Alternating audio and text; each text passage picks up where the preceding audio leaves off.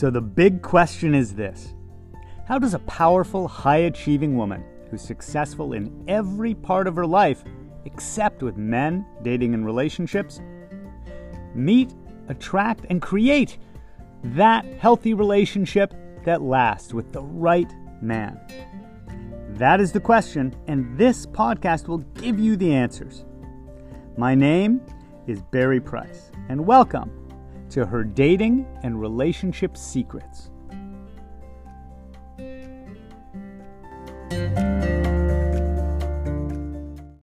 Secret number 264: men and their greatest fear.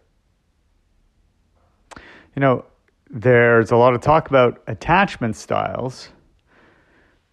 Sarah continued to date narcissists who had avoidant attachment style. When we started coaching, her relationship history looked like a bunch of very charismatic guys that would shine like the sun on her, making her feel special and amazing early on and when they were available. And then they would be kind of in and out. They'd become avoidant. They'd pull away. They'd disappear. They really didn't follow through and kind of keep their word consistently on being available. Well, what's going on with that guy? Is it just that he's afraid of intimacy? Sure, but why? What is he really afraid of? Well, these are guys who are afraid that as you actually get to know the real them, they're not going to be good enough. See, deep down, their core fear is the same as a lot of all of ours, which is, I'm not enough. But they're showing it in that hide-and-seek way of saying, I'm not going to let you get to know me well enough to actually reject me. I'm going to ghost you. I'm going to play hide-and-seek. Or the people-pleaser guys that overdo it, and it's all about you. See, that wasn't Sarah's pattern. That was Melissa's pattern.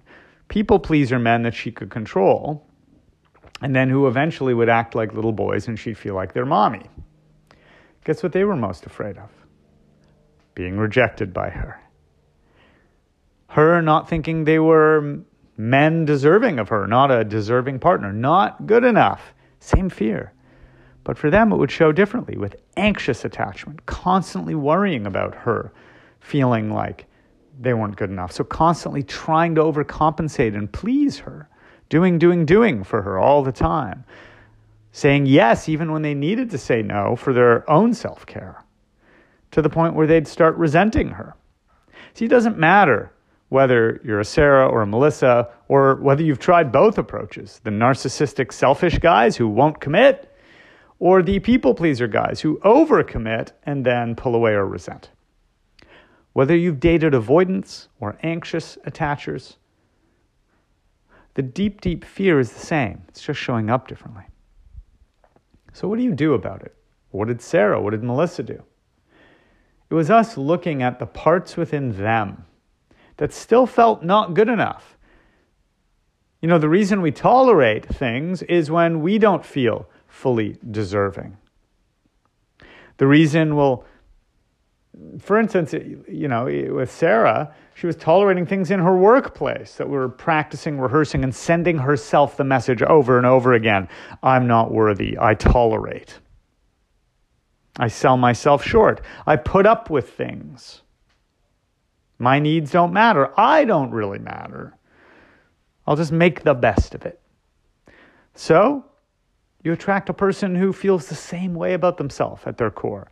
The narcissist trying to pretend, trying to act, put on a brave face, the same way Sarah would to the world. I'm successful, I'm independent and strong. I got it all sorted out, but inside, I'm afraid I'll end up alone. I'm sensitive to feeling not good enough.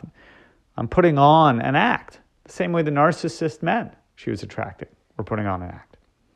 Or Melissa, not feeling good enough because of her fear she'd be abandoned, her fear that somebody wouldn't want to be with her. So again, projecting a certain persona out into the world that didn't match the truth of how she really would abandon herself the times when she would put getting projects done or giving to others or caretaking or rescuing others ahead of herself.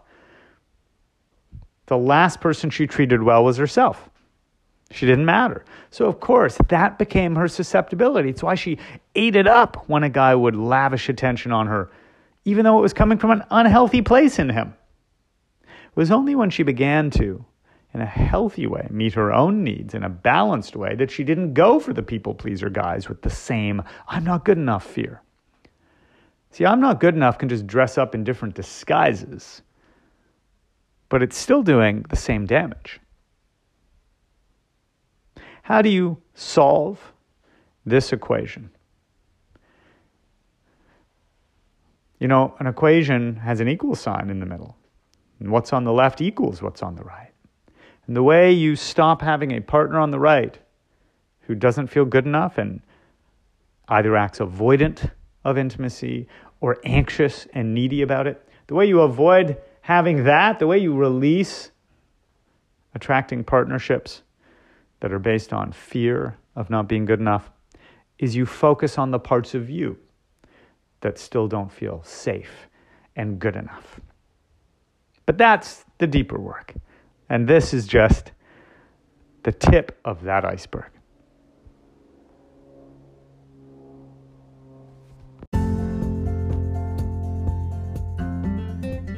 Thanks for joining us. Please remember to rate, subscribe, and also share this with anyone that you think it could help. Because I'm on a mission to help 1 million successful women have healthy, lasting relationships.